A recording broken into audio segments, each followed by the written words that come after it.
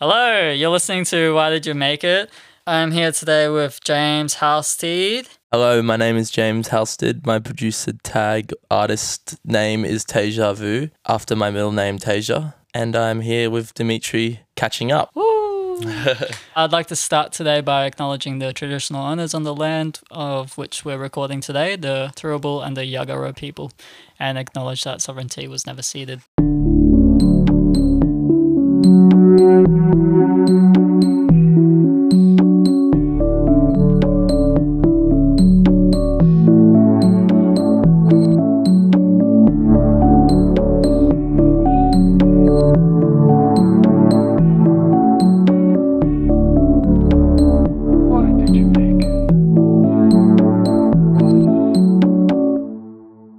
How are you going? I am well.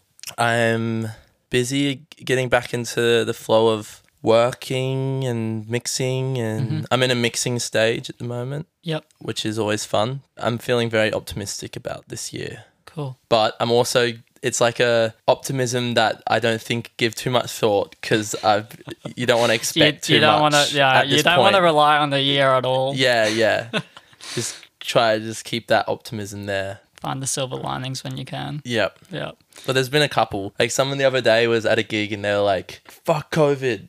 And me and my friend were like, well, like, maybe more like, I don't know about COVID. Like, not fuck COVID, because, like, I wouldn't be where I am right now if it wasn't for COVID. It's true. Like, if I didn't have COVID, I haven't gotten COVID yet. But if COVID didn't happen, I wouldn't have spent all that time in lockdown working on producing. Yeah. And I probably would not be nearly at the position I'm at now when it comes to my skill set. And that is purely because of lockdown and stuff. And I think a lot of people discovered themselves and went quite internal in that initial thing. But now we're at the back end where we're like, all right. Yeah. But you have hold on to that too. Like all that self-discovery you did during lockdown, make sure that you hold on to it. Make sure that you pursue that, because those are the things that your heart is telling you that you want to do. Yeah, and that's where it all kind of, I think a lot of people had maybe revelations or breakthroughs with themselves because they were kind of stuck with themselves, and then it would all come up. But now we're at the end where it's like, all right, we've done everything we need to do. Like what the government said, like everyone's vaxxed. Let's just get back to normal now. Like,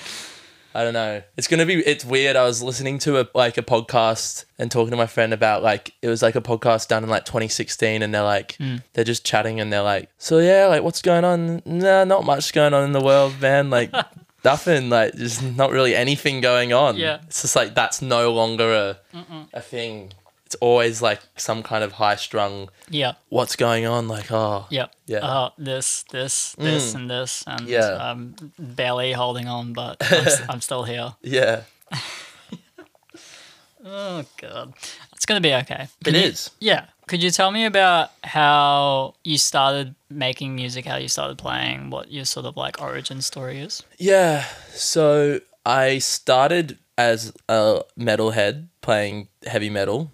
So my dad's a musician. My dad's a jazz sax player. Yeah. And he used to run a jazz club in Hong Kong. Very amazing life. Met some of the greats, played jams with some of the greats. Like, really crazy life. So I think obviously growing up always looked up to him and saw him playing gigs and stuff and was like, oh, that's kind of like what I want to do.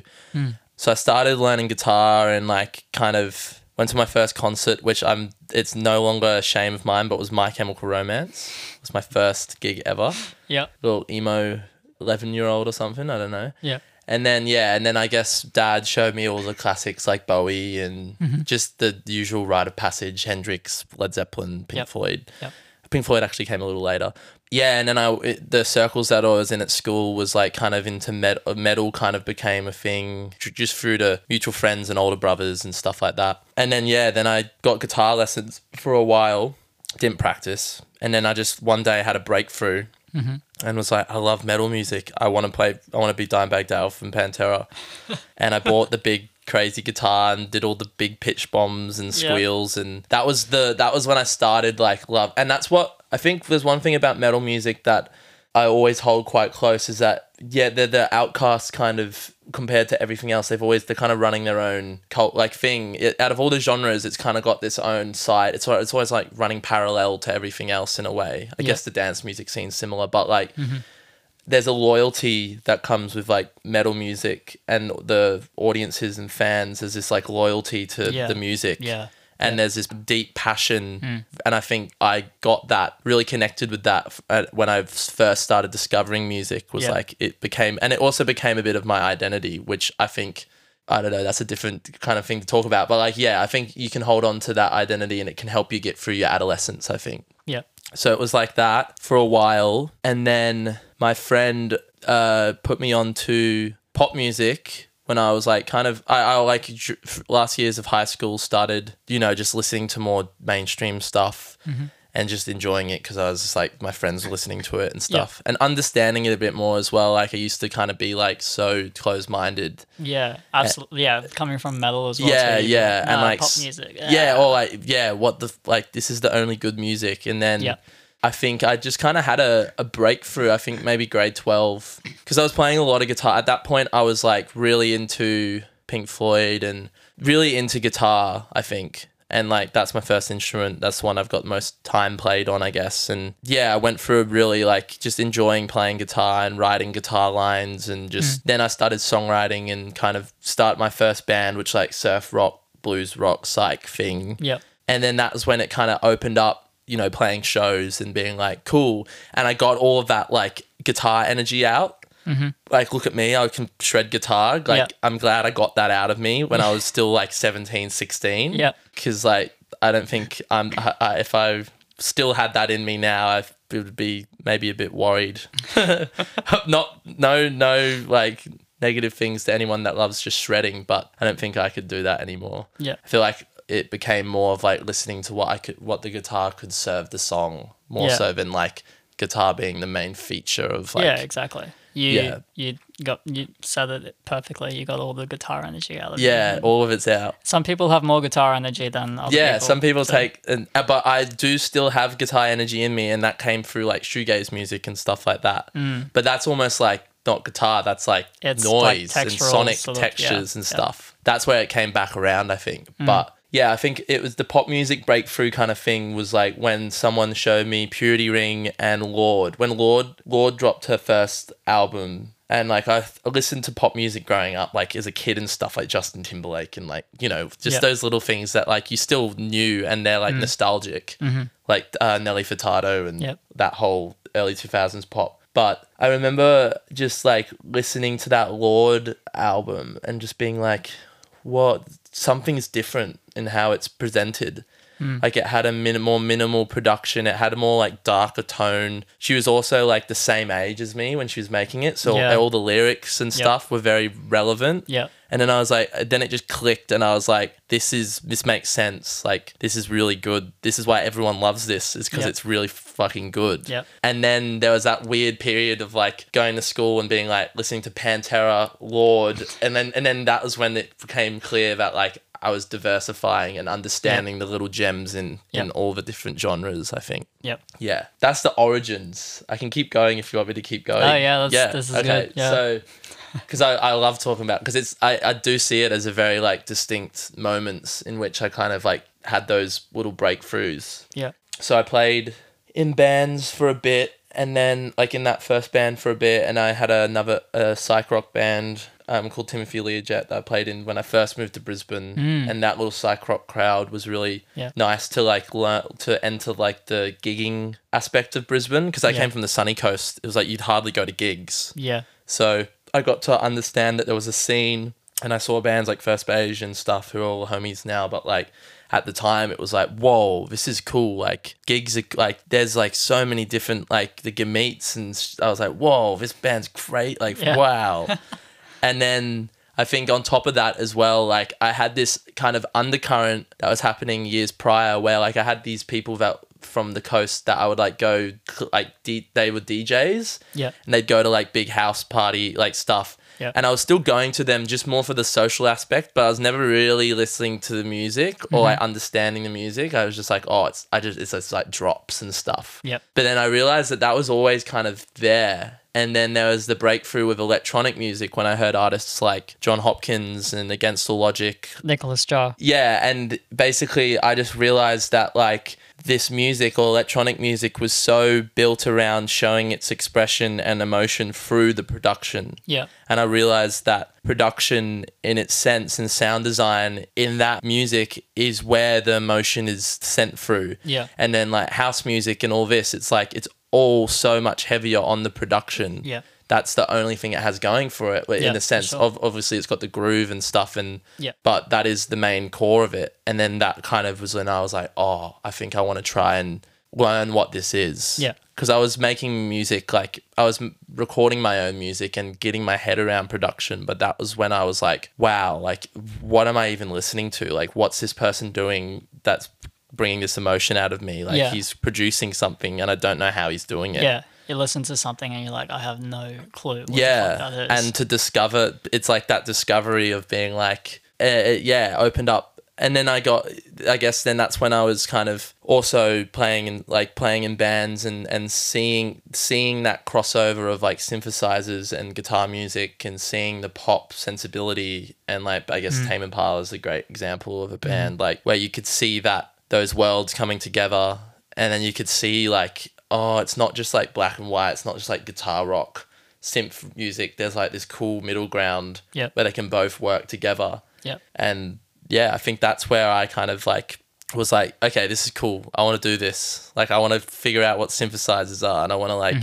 learn like how do you sound design stuff, stretch things. Yeah. And then I guess recent years it's been like, you know, last year 2019, 2020, mainly 2020 was like learning to DJ, doing the electronic music stuff, and then having like the artists like Charlie XCX and Sophie and all that real extreme hyper pop kind of stuff coming through. And then that kind of reignited that thing of like Lorde. I always liked Lorde's production, but then I was like, whoa, these people, like this sounds like music straight from like 15 like future music. Like it sounds so robotic and digital that it's like, it's crazy. It like stimulates me so much. And I feel like that's where I've sat now. It's like the encompassing of all of that is kind of where my approach to pop music is, kind of still keeping that spice or experimentation. Yep. I don't think I could ever sit into like I don't know, if I was offered some kind of work where it was like, you just need to do a real straight pop song.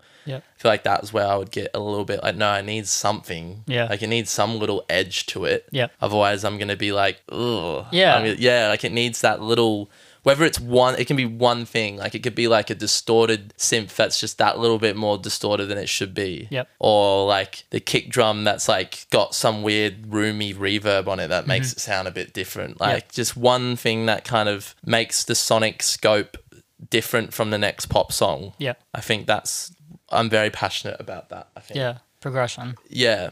In some form. Yeah. Like some kind of, like you're pushing pop music. It's like, I like to think that you're making something that someone hasn't heard before, or I haven't heard before. You're trying to push it in a direction. Yeah. You're trying to be like, this has still got the formula of pop music. It's still got the catchiness and the hookiness, and it's still got that. But let's just try and like open up someone's, maybe like, I like to think of it like someone might listen to that and hear that little thing and be like, where's that coming from? And then maybe explore a different genre of music, or go down where that sonic thing was grabbed from. Yeah. Whether it's like a shoegazy guitar in a pop song, or like it's like someone might go, I really like that. What kind of music sounds like that? And then they go down, and I guess that's like pop's like the place where people can It's like an go, introduction. Yeah, it's like an introduction. I like to think of it like that. And it might make someone who doesn't listen to music as actively or understand music might want to understand it more through the sonic kind of textures around it as well. Because that's what happened with me. To you. Yeah, exactly. And you've obviously like gotten so much joy, and like your life has been enriched so much by that. It's been given a lot of purpose, or like something like I'm passionate about, and I'm passionate to talk about, obviously, because it's like this is the same effect. I want to try and create. I was talking about this literally 2 days ago. Yeah. Where it's like, you know, music at the end of the day is just this inspiration cycle where you listen to music and get inspired, and then you ultimately just hope that you make something that makes someone else want to make music. Like it's just this like never ending. And if you think about that, if that inspiration was one through line thing. Yeah. That's been going back for years, forever. Yeah. And that's amazing that you're just like a part of time in that never ending inspiration thing, that like that legacy is being left through everyone. Yeah. And that's why it's so crazy to think about, like, you know, the person's put music that you listen to, their dad probably listened to Hendrix or some obscure jazz dude, and it's like that inspiration somehow has still ended up with like Charlie XCX. Yeah. You know, exactly. You can think of it in that really like kind of out of the box way, and it makes the whole thing feel very united and like I like that. Yeah. It's like it's the sonic sort of collection of humanity in a way. Like every like genre is influenced by another genre, whether people want to or not. Like you can't help it, really. Yeah. Because like to me, at the end of the day, the song always writes itself too. Yeah, like, I believe that. I think that you're picking from something, or I think whenever a song is, it's like that moment. The one thing that I always notice is like the moment where you kind of go like, something's happening. Like, oh wait, hold up. Like I always do it like when I'm writing with Wigs or like people that I write with, I'll just kind of have this little like burst of like, oh, something's happening. Yeah. Like I'm hearing something. It's happening, and there's those little. That's like one of the best feelings in the world, because you're almost like so present and so dialed into the song and the creative process that my body and my whole being starts responding to it. Like I have to outrightly say to the room, something's happening, because I can feel it. Like there's like, it's like you're picking something. It's like when you hear the part, you're listening back on a loop and you hear the part, but it's not there yet. But then you're like, oh, that means I have to put it in there. I need to actually put that there. Into it. Yeah. And that's the best feeling, like, I think. And especially like, or whether it's like getting the vocal take where it's like you're on your like 8th take and then they just hit it and you're like both just look at each other and you're like, that's it.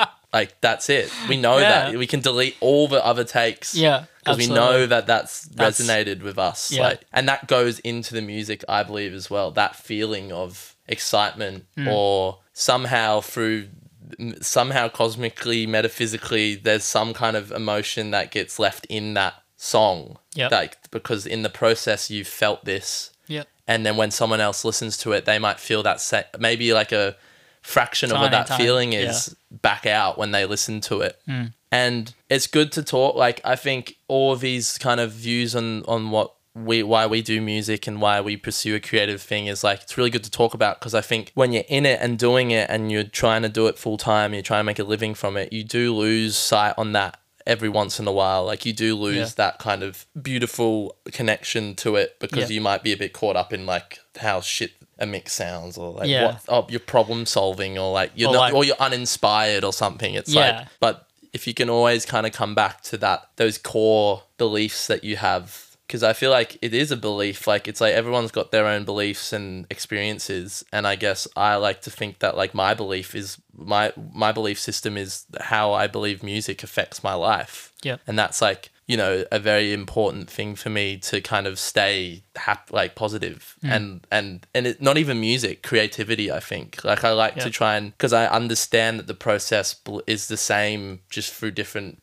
like, it's the same the same space. Like, when someone's painting, there's still something coming, it's all coming from some same space, I guess. Yeah. Or, we're all like very much I feel like if you've ever created something that you're proud of, you know what that feeling is when it's happening. Yeah. And you're like, something really good's happening here. Yeah. Yeah. It's a really sort of, I don't know, that's a really inspiring and kind of wholesome way to look at music. And I think the more I've interviewed people and stuff, the more that I realize that I've sort of started this because of all these different reasons to try to understand myself, why I continue to make music, and to try to like keep that momentum going. Yeah, well, I think that's beautiful. Like, I think that's what the whole approach of like doing podcasts and talking to people and having these conversations is like, you learn, everyone's learning, everyone's leaving the conversation, whether they're leaving it with a new perspective that they can add to their lives, or they're leaving it with a strengthening of their own perspective because they've shared it. I read in this book, like, to see those opportunities when you run into a old friend, or you have those serendipitous moments to actually to be really serious about them. So like if you run into your friend randomly in the street and you know it's got that kind of feeling of serendipity, you should go, let's just take 15 minutes to have coffee. We could like we need to like talk right now because you've just come into my life all around, like very coincidentally. Yeah. And I feel like I would love to act upon that more. Yeah. Like try to act upon that more. Oh, I've got 10 minutes, so you have 10 minutes. And then... Yeah, like we probably do have time to go hang out for 15 minutes. Like let's actually make that time because we just randomly ran into each other, and isn't that great? Like, like I think that's something we could all practice more maybe. Yeah. It would make life a lot more like spontaneous because you'd be like, oh, and then you might just keep running into people and be like, I never get anything done. But I feel so good. Yeah. Like, yeah. Yeah. So you work full time as a producer. Yeah. Now, tell me about how you've kind of set yourself up and how you kind of like from when you were like a teenager and stuff and like just playing like metal music and like psych pop how and stuff. I actually like how you got to that point where you're fully like full-time working as a musician. Yeah. Well, full disclaimer, I am full-time working as a musician, but that's not an easy thing yet. It's like a constant roller coaster of being completely dead broke and then having money, like a nice amount of money. So I think it's like, it's an interesting one. So I think the transition was, so I'm studying currently. So I do have my allowance from study. So I've got that, and I feel like I've always, I don't know, there's many people have opinions on this, but I believe that, you know, at the end of the day, the government's not looking out for pretty much any of us. So if I can get some allowance to be able to do what I love, I'm going to do that to just to put myself in a position in which I can be doing this full time. And at some point, like we know that the music industry is like a $2.1 billion like annual industry. It's definitely an industry. At some point, you're going to pay that tax back, which was essentially your 100%. And like they're paying that tax. They're buying military jets and shit with all that. Like my $400 a fortnight is a tiny speck of the money that they spend on bullshit. So in the grand scheme of things, let's get it out. Like, don't want to get too aggressive about it, but like in the grand scheme of things, like I've always said, okay, well, I'm going to go study and do that to improve and learn the skills that I need to do. So I did like diploma in sound production at TAFE and did live sound for a bit. So I was doing that, and then I was doing like odd jobs here and there, gigs, but that wasn't like consistent income. And I was working like a part-time job for like on and off part-time jobs for like a little bit of time just to get maybe to a point on which I was more skilled or more confident in my abilities. Yep. So I did a lot of things like doing things for like cheap, for free. And that was due to the fact that I didn't think I was skilled enough or I wasn't as confident in my actual abilities to be able to charge my value. Like my value wasn't there yet. I was still learning. So I think if this is to talk about anyone that's aspiring to do full-time music, I think give yourself the time for it and give yourself more time to explore it than work. So try and find like a balance where you're sustaining yourself through work, whether that's part-time on top of an allowance or whatever. But the time that you don't work, you are dedicating that time to your craft. Like it can't be like, oh, I'm a full-time, like I don't work and I play one gig every fortnight. And I just get by on that. It's like that was never the mentality. That was laziness. That's just like that's not it. It's about like, and if you're not really passionate enough to maintain like, oh, I'm gonna work on like sound design today, and it's like just putting a routine in itself. Like pretty much at this point, even if I'm not getting as much money, I still work 5 days a week. I still spend at least 4 or 5 hours a day on sometimes more if I've got sessions and working with people, but my week is a week's work. And I can go touch into that as well, but I'll keep on this, setting that up and then finding ways. So as you build your kind of skill set up, like I went to QT and I was doing that and I was kind of learning ways in which you can kind of, I guess, networking's a really good one. Like once you get to a point in which you find value in what you're doing and you think you can help be a service to someone else collaboratively, creatively. I think knowing your worth's really good. So once you get past the point of which you kind of do freebies and cheap stuff and you kind of feel that worth isn't there, you feel that you're putting more work in than you're getting out of it, you need to act upon that by talking to people that are in positions you want to be in.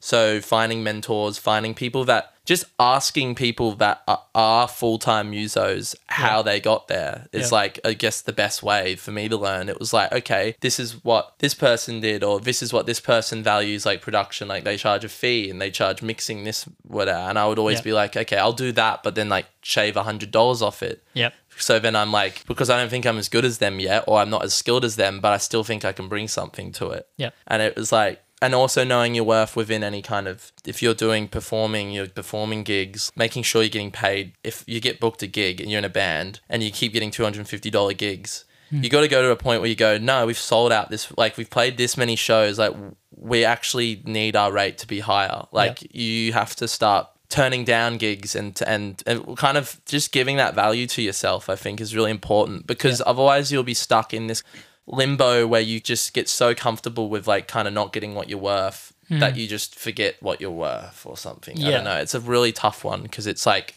obviously recently the music industry has been decimated by COVID and stuff like that. But the messages that governments and stuff send out to people who are trying to make music as well too, that's not exactly true. You should be like, you should care, you should put value to your own work. That's like a really important thing, because if you have been told your whole life music isn't a real job and like you gotta go and do something else to like, that's it. You gotta remember that if you listen to music has a value. That's it. Like, 100%. And it's not an easy, it's probably one of the hard, my dad told me, legit, I remember being like 14, 15 and talking to my dad about like, we're just still like, what do you want to be thing? And I was like, I think I want to do music. And he's like, well, prepare to be poor for most of your life. And I was like, okay, I don't mind. Like, like he's like, it's because you'll get that currency, is that those experiences you have, that's the currency, or the creativity you get to bring to the world.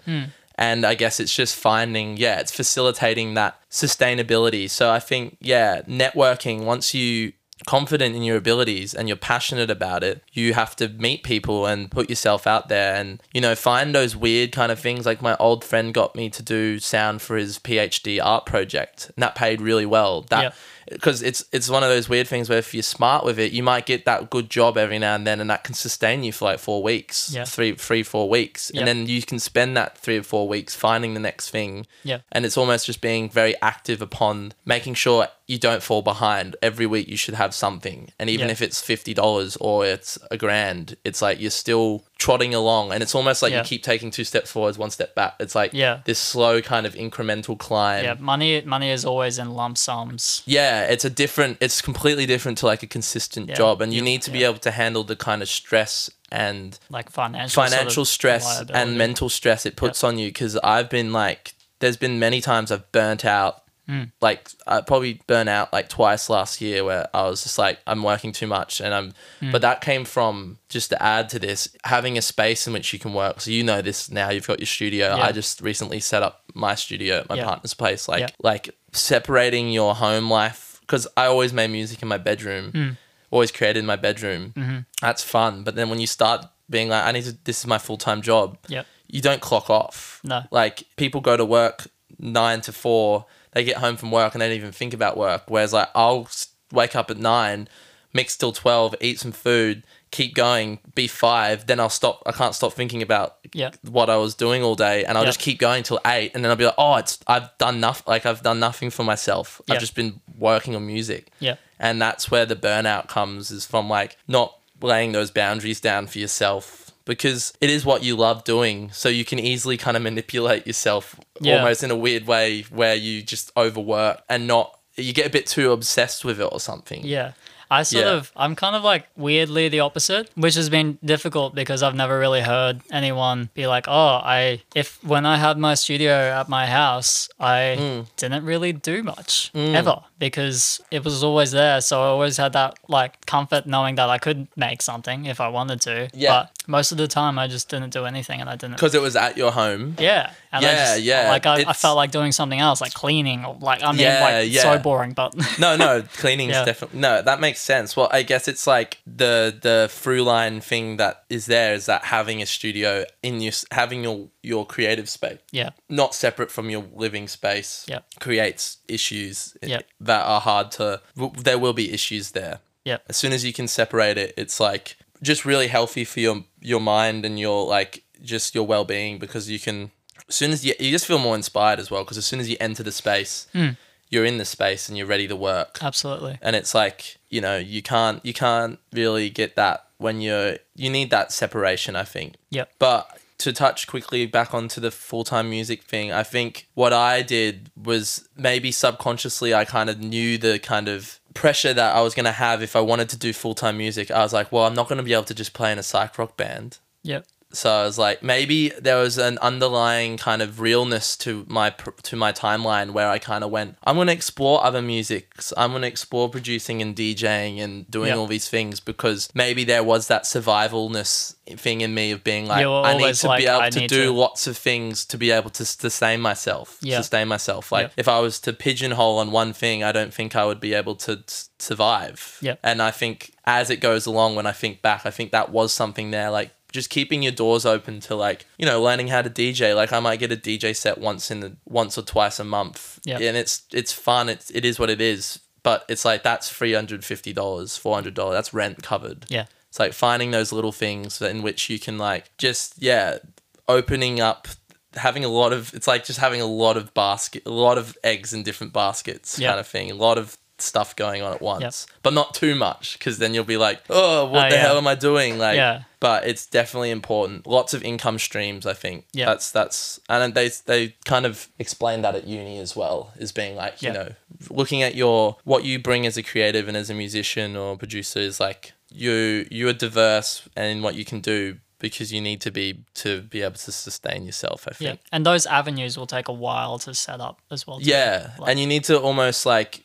give a bit of time for some, give a bit of time for this one. Yeah. And then, but openly try to network them as one whole thing. So when you present yourself to someone that you might want to work with, or like even just when you present yourself to anyone, not this isn't like you're selling yourself to people, but like tell people that you are this. Like, for example, like when someone asks what you do and you have a part-time job, this is just like a kind of mentality thing I had. Yeah. Even if you're working part-time, you say you're a producer. You say what you want to be. Yeah. You don't say what you know what I mean? I'm a barista. Like you go, no, I'm a music producer, and then if they ask, oh, they'll usually end up being like, oh, do you work or do you do that full time? Yeah. And I think presenting that to the world is really powerful. Being like, no, this is what I do, and I do all these things, and I want that to be known, because there is a validation there, but there's also like you're acting upon what you're putting out into the world. You're being like, I am this. And then when you put that action out, you get rewarded for that, because it's like that give and take kind of thing. Yeah, whenever you talk to someone, they now know that you're this and you're passionate about it. Yeah, and they might be like, if you just said if I just said, oh, I'm a music producer, they might be like, oh, I got this like random DJ. That person's a DJ as well. Or like that person can play guitar as well. Like, just like kind of quickly, not like just like, like get me to do, if you need any of these things, I'll do it. It's like, no, just it's known that you can do multiple things and you are open to doing even things that you might not be as good at, but you have that work ethic for it, I think, as well. Or you're interested in doing that too. Yeah. Because a lot of people will choose someone based off how they were as people, as a person, rather than their skill set a lot of the time, I think, especially in creative industries. Yeah, for sure. The chill factor and things like that, because the music industry has built up so much of just like personal relationships between people. You need to be, not saying that you can't do it if you're introverted, just still put yourself out there, even if you're introverted. Like most of the other people, you'll find that everyone you're talking to, they're probably introverted. Like it's like the extra introvert thing's very clear even when you do it there, because you end up talking to someone that it's, I guess, maybe alleviating that social anxiety that this person's judging me because I'm talking to them. It's like, no, you're probably just talking to someone who's just as anxious to be talked to. And at the end of the day, you both just connect on your music or your passion, and then it's all gone. Then you're like, oh, cool, I'm just talking to someone that's like-minded. And if they are judging you, then you probably don't want to get them out of there, or like take them for what they're worth, and then get rid of them. Like you know, if someone's being a dick and they're judging you, like maybe capitalize on that and just like get a job out of it, and then get rid of them. That sounds toxic, but it's not, because they're toxic. You know what I mean? It's like kind of like I don't know. I haven't had any experiences like that in recent times, so touch wood. I don't want to. It's happening right now to me. 5 days a week thing, you were going to elaborate on that. So I'm assuming that you're going to kind of go through like what's Monday, Tuesday, Wednesday, Thursday, Friday. Yeah, so it's like, for example, like my schedule usually is like, well, I'm going to start this work at Little Street. Yeah. So that's a very great example of like networking and just meeting people and talking to people and something kind of aligning. Also jump on those those moments that really resonate in your chest and you kind of have that feeling of like something is important, but I don't know why. Yeah. Should act upon that because that's what happened with me with this scenario. But I think, it's like, maybe also outlining your week, like organizing yourself is really important. So being like, I'll have 4 or 5 clients that are working, like people that are working with me for production or mixing. Yep. And it will be like, okay, I'm charging a booking fee now because I've got a studio that's separate from my space and I have to pay rent. So you make it upfront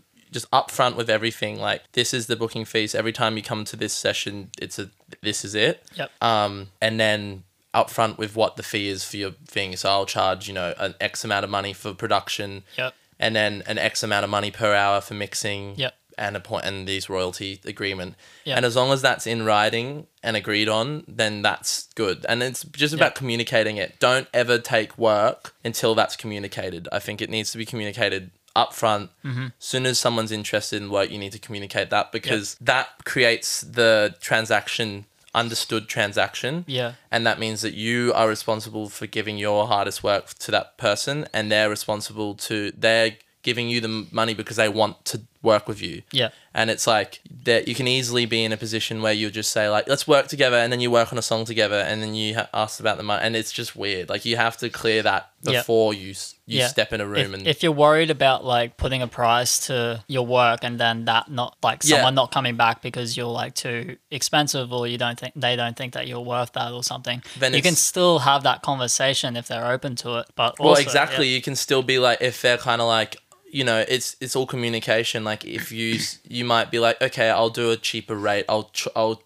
This is my standard rate. But if I understand if you do what, like, you can, you're your own boss. You can kind of lineate if you believe in the music and you have a good feeling about it. You can be like, I'll take $200 off this or whatever. But it's still got to be clear what the agreement is. And like, I think that's really good. And then for me, I usually try and do like 3 sessions a week to cover rent. This is like just as a new thing now, but like I'll try and do that. And then the songs and the mixing is kind of just it's about like creating that constant communication because these people, like you said, it's in creative industries, there's a lot more of a personal kind of engagement, I think. I maybe because of where I'm at as well, it's like I think I will start exploring probably working with like when I'm working at the studio a bit more of those like one-off working kind of, you feel a bit more like a hired gun. Whereas what I'm currently doing is working on people's projects that are friends of friends, close networks of people that we all believe in the music and there's just a good value there as well. Like there is a transaction, but it's like through friends. Yeah. And it's about, putting yourself out there and also like making sure that like when you're working, like I always think about this is like when you're working on this music with this person, like try to make sure that it's like the best thing you're going to make. Like it's easy to be like, just always make sure you're giving it your all and being like, I'm going to try and make this the best thing I do. And maybe for me, I have I want to make myself proud as well and be proud. I'm responsible. I think it almost makes me work harder when I'm responsible for working with someone else. Yeah. And I think I found that was a breakthrough with myself, being like producing for someone else and collaborating with someone else. I love so much because it's like beyond just the music part. You get to create with someone and making someone comfortable and be able to connect with someone. But then it's also like, I think it gives me that responsibility of I have to do a good job and get this person's vision out because that's a really powerful thing. Yeah. How can you like really elevate what this person has brought to you? Yeah. How can you make that? You want them to be like so stoked with their song. Yeah.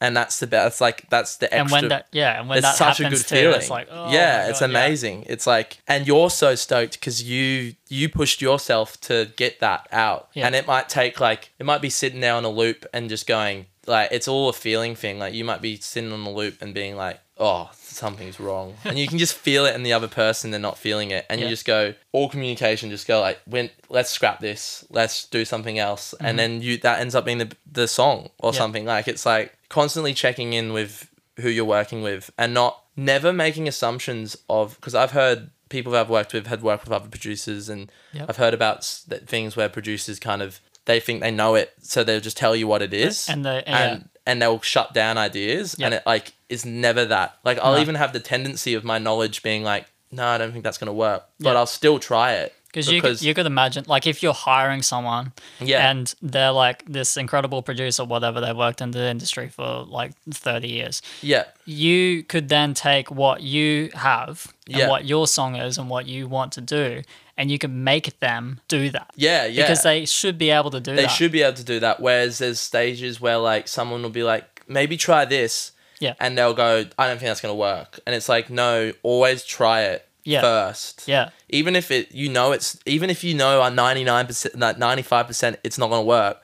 There might be that 5% when you do it and you go, oh, actually that's sick. Yeah. And it's like, it's about, you're in service to the other person. You're getting their vision out. It's not about you at the end of the day. It's about you and them working on, it's about the song and what they want. Yeah. And that's really important. Like, really, really important. I think it's not, like, you definitely need to check in with yourself and notice if you are being like, if that ego is coming out or that thing, because a lot of the people I have worked with aren't as proficient in production. They don't even know what it is. They just know what they want. Yeah. So you need to almost just be like a conduit for what they want. Yeah, you're a filter. They'll like explain things in like onomatopoeic like ways, and you just got to be like, and they want it to sizzle. I'm gonna make it sizzle. Yeah, that's it. It's like you have to be really dynamic in how you talk to people about it. Like, I've had a couple of really funny moments where like someone's like, that's exactly what I meant, and I'm like, I know, but it's what you told me